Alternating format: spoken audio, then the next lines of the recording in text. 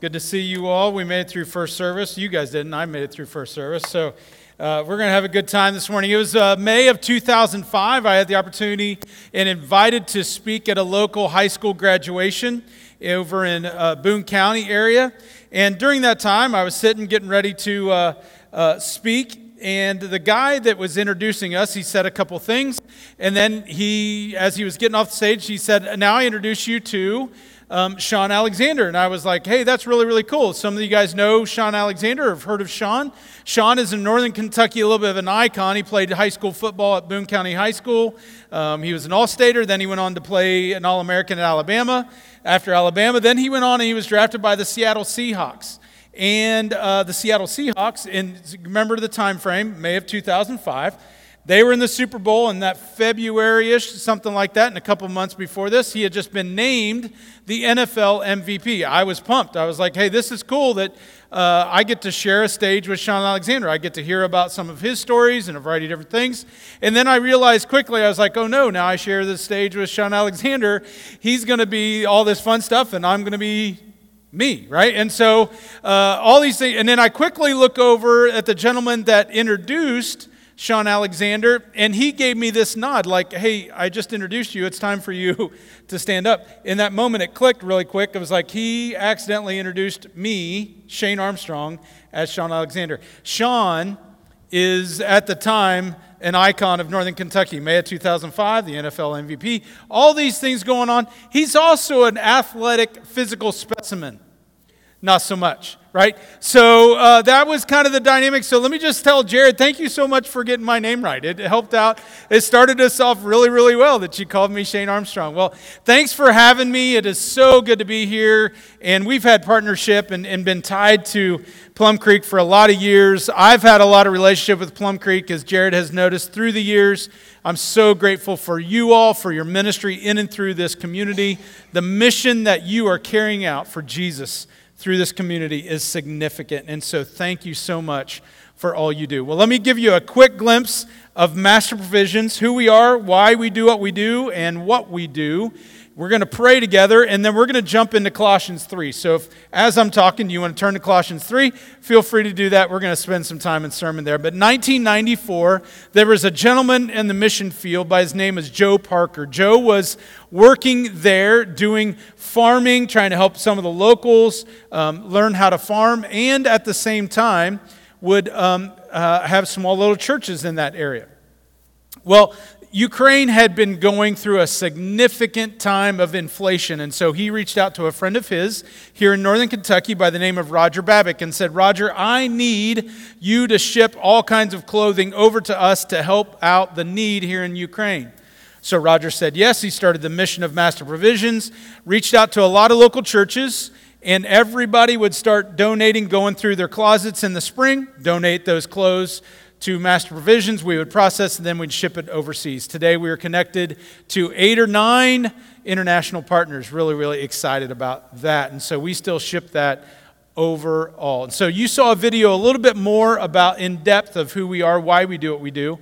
And that's tied to the food insecurity world of Northern Kentucky and greater Cincinnati. That is now about 80% of everything we do. We ship food around the city. And we go get that food, bring it back to our warehouse, process it, make sure the expiration is really good because we get food that is overproduced and mispackaged. So it's not ready to go straight into a dumpster. It's still really, really good, high quality food. And we distribute it to about 275 nonprofit partners. Think like homeless shelters, food pantries, soup kitchens, senior living centers, addiction recovery houses. Those are a lot of our partners. And right now we're partnering and helping to feed almost 75,000 people a month. And so we're really, really excited about, so thankful to be a part of that mission in and through greater Cincinnati. And so thank you for letting me be a part of that. I want to encourage you, inside of your bulletin, I'll tell you a quick glimpse of how you can kind of connect with Master Provisions. There's 2 ways. Actually, there's 5, and then I'll share the second way that will be helpful inside of that. But the first way, this is the foundation of who we are, why we do what we do, in everything we are. Prayer is our foundation.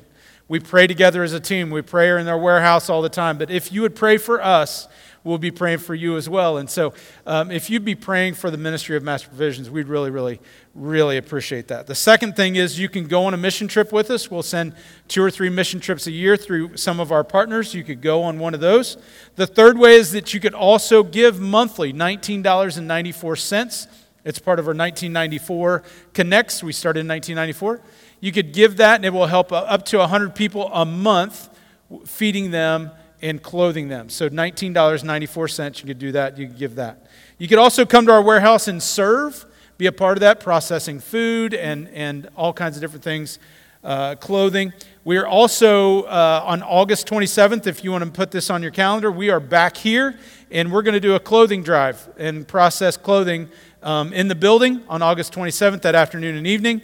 So it'll be a good time here at Plum Creek as well. The fifth way is you can go online. You can get connected to one of our newsletters and find out a little bit more that you would get over email each week, each month, and be a part of that as well. Sound good? Good. That's a solid yes. I'll take that as a yes.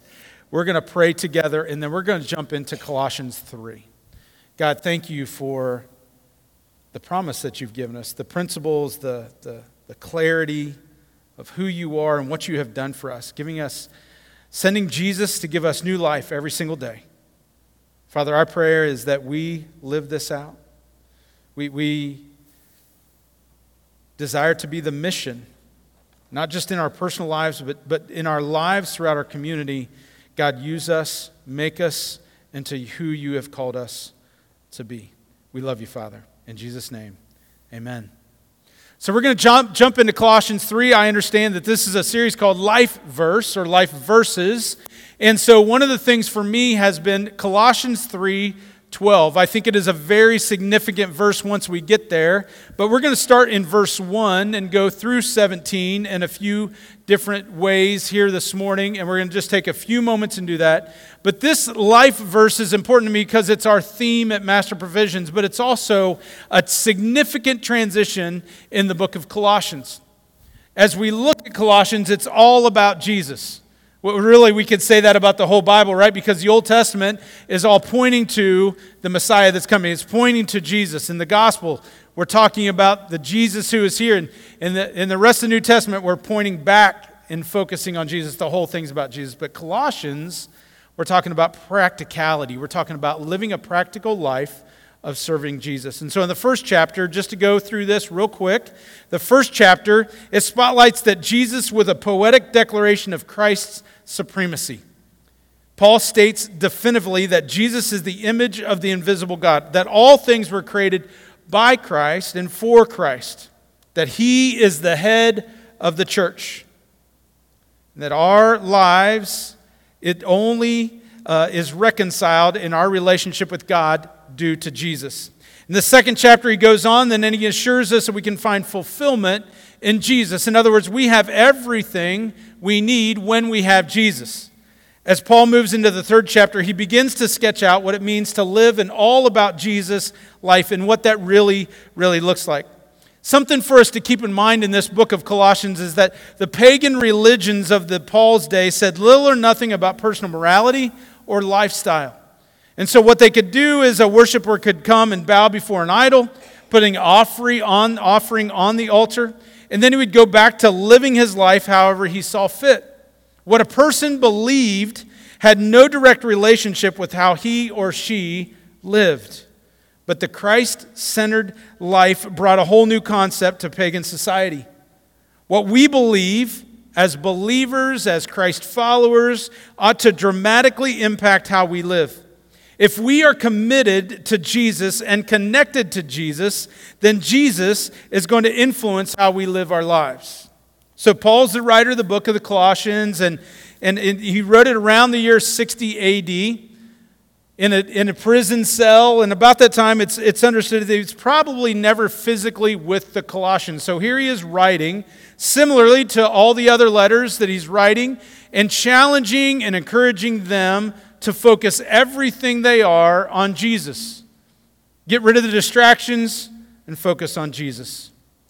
At the time, the Colossian church was struggling with including philosophies of their world and their culture into the teachings and truth from Jesus. Does that sound familiar? We take some teachings of what the world has given us and taking the teachings of Jesus and let's mix it up a little bit. That's what was going on inside of the Colossus church. So I'm reminded, and as I read this book of Colossians, that it was written to the people of Colossus, written to the Colossian church, all intended for them. At the same time, it also resonates with us in our time and what we're going through. Colossus was not as influential of a city as some of the local cities like Laodicea. However, Colossus was still a trading center where there's a lot of different ideas, religions, strategies influencing the people of the city. And consistently in Paul's letters, he would strategically share words, greeting and encouragement, and reminding people of who Jesus was and the need to focus on him. His whole focus was to focus on Jesus, forget about the distractions, work through those distractions, and be reminded when you're influenced by other things, focus on the teaching of Jesus. That's what we're going to do. We're going to jump into Colossians 3, verses 1 through 4. Since then you have been raised with Christ, set your hearts on things above, where Christ is, seated at the right hand of God. Set your minds on things above, not on earthly things. For you died, and your life is now hidden with Christ in God. When Christ, who is your life, appears, then you also will appear with him in glory. You know, the Bible uses so many different illustrations to teach what happens when we choose Jesus to be Lord of our lives. Because Christ died for us, we have been crucified with him. Our old rebellious nature and our sins died with Christ. Christ's resurrection guarantees our new life and eternal life with him forever. And the process is acted out in baptism based on our faith in Christ. The old sinful nature dies. We are ready to receive new life, and Christ gives us that new life. So here's what Paul does. He says that because we've got this new life in Jesus, we ought to set our hearts on things above. You know, we know what it's like to set our hearts on something, right? Whether it's someone, it's this strong desire and expectation for something, someone, someday. Everything we think about, our whole focus, everything we do, because that's where our heart is. But then Paul throws out this idea, but changes it just a little bit different concept. He says, set your minds on things above. The word translated in mind is the New Testament doesn't simply refer to just our brain or even just our thoughts. Rather, it includes our volition, our will. So it's actually really similar to a phrase that we will use with our kids or our grandkids. Just put your mind to it, right? We'll tell them you can do anything you really want to do if you just put your mind to it. In other words, we're talking about focused determination and hard work. So when we put these two concepts together that Paul says we've got to have desire and determination, it's hard work. So where should our hearts and minds be set? On things above, where Christ is. And where we will be when Christ comes again, Paul says. In other words, we're talking about heaven, and because Jesus is there, our affections and aspirations should be set where Jesus is and what he has for us in life. I will say for me, in life, there's been times when I've been way too focused and distracted by earthly things, things that are temporary, things that just don't matter, when my heart needs to be focused on things above. Let's go on to verses 5 through 11. Put to death, therefore, whatever belongs to your earthly nature: sexual immorality, impurity, lust, evil desires, and greed, which is idolatry. Because of these, the wrath of God is coming. You used to walk in these ways in the life you once lived. But now you must also rid yourselves of all such things as anger and rage, malice, slander, and filthy language from your lips. Do not lie to each other, since you have taken off your old self with its practices and have put on new self, which is being renewed in knowledge in the image of its Creator. Here there is no Gentile or Jew, circumcised or uncircumcised, barbarian, Scythian, slave or free, but Christ is all and is in all. So as we continue through this, here's what Paul writes, a list for us to rid ourselves with. This isn't a comprehensive list. This is something that Paul writes and says, here, I'm going to encourage you to get rid of these things. As we work through, that's a pretty ugly list, right? I mean, I read this passage as if Paul's just saying there's just a monster lurking within our hearts. And it's really true. The Bible calls it sinful nature. It's beastly, ugly, defiant, immoral, angry, hateful, and greedy. And because of it, we hurt the people we love. We do things we know we shouldn't do and wonder why we do them. John Cooper is the lead vocalist and bassist for the Christian band Skillet. He wrote on their album Awake, he wrote this song Monster, and it kind of describes our battle with sinful nature. He says this: "The secret side of me I never let you see. I keep it caged, but I can't control it, so stay away from me. The beast is ugly. I feel the rage, and I just can't hold it. It's scratching on the walls, in the closet, in the halls. It comes awake, and I can't control it, hiding under my bed, in my body, in my head. Why won't someone come and save me from this, make it end? I feel it deep within. It's just beneath the skin. I must confess that I feel like a monster. I hate what I've become." You know, as I read that, I feel like I can relate. I know I can. There's one time or another we've all been perplexed or disgusted by our own actions or our sins.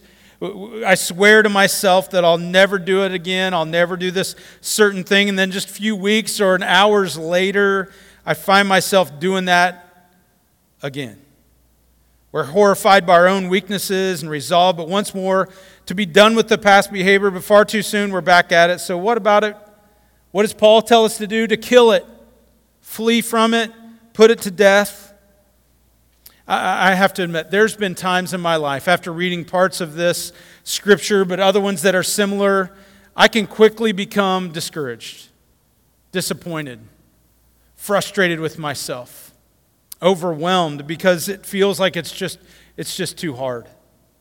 Like trying to get rid of these things, trying to kill this sinful nature that comes. There's a lot to grow through. And Paul is encouraging us, and what it feels like he's just saying, just get rid of it now, like a light switch. Just flip it off.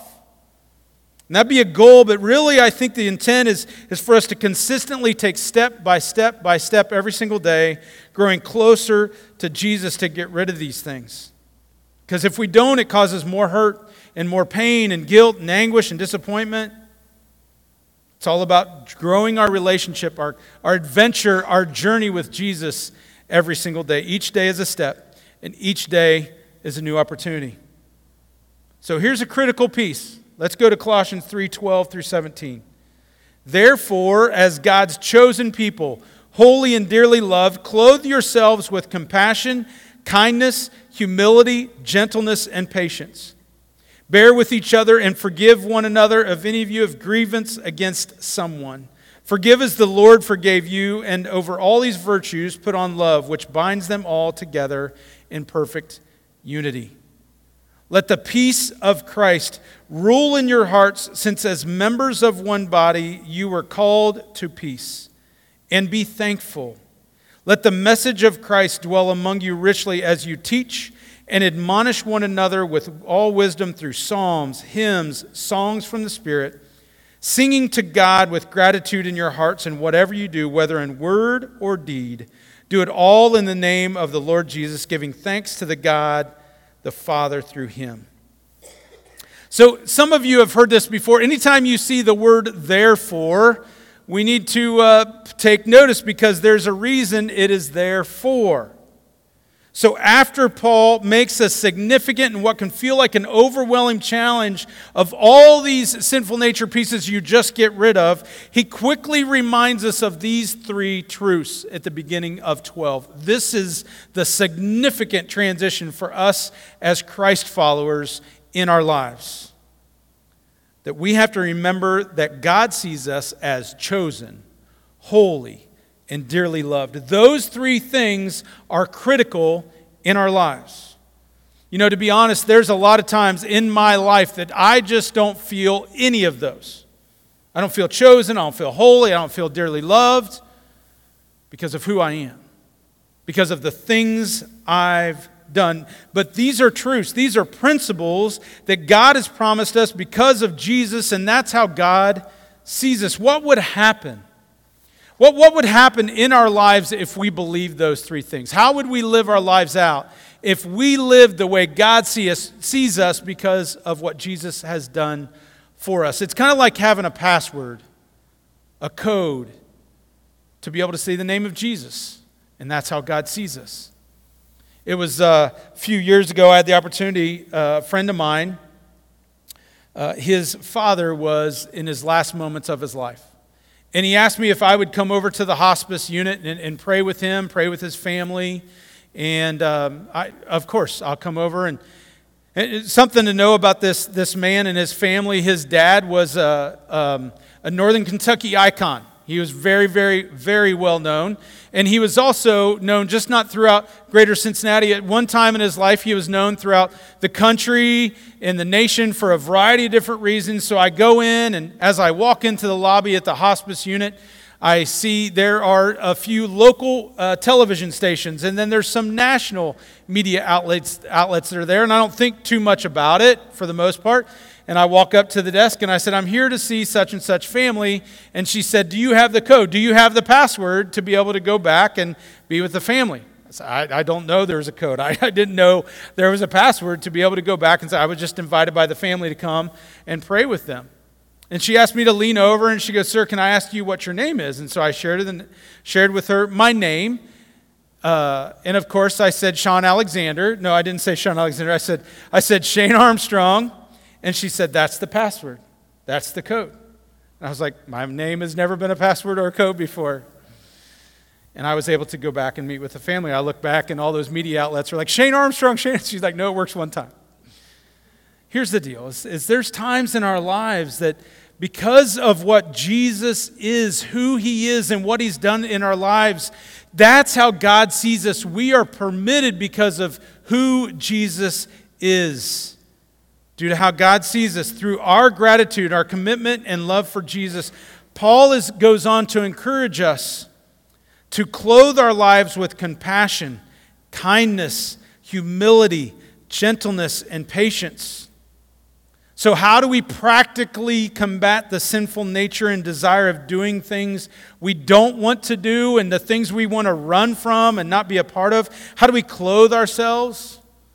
I've always appreciated the way Paul writes because I think he is very practical. He is very strategic and intentional. And in this moment, he offers us some strategy. He offers us a healthy rhythm to help us live for God day by day. Now, they might not be easy, but these are things that he helps remind us of a few things that are important. The first thing he shares with us is to imitate Christ's compassionate, forgiving attitude. This is another honest moment. I have to pray over being like Jesus when I need to be more compassionate, more forgiving. He also encourages us to let love be our guide. Let Jesus guide our lives through our decisions. Let peace of Christ rule in your life. Again, that's one thing that we have to ask God for is like, God, please give me the peace that passes all understanding when we're helping to make a decision or be a part of relationships in our lives. Gratitude is a significant piece, the way in which we live our lives to be more grateful. We live in a culture, the world of expectancy, that it's just, we receive. That's just the way it is. Learning a life of gratitude. Having God's word be a center point of everything that we are. We also remember that we represent. Remember who you are and whose you are. So let's wrap this up. So here's what this comes down to. If you're living the all about Jesus life, then you're going to have a different focus than the rest of the world. Your heart and your mind will be set on things above.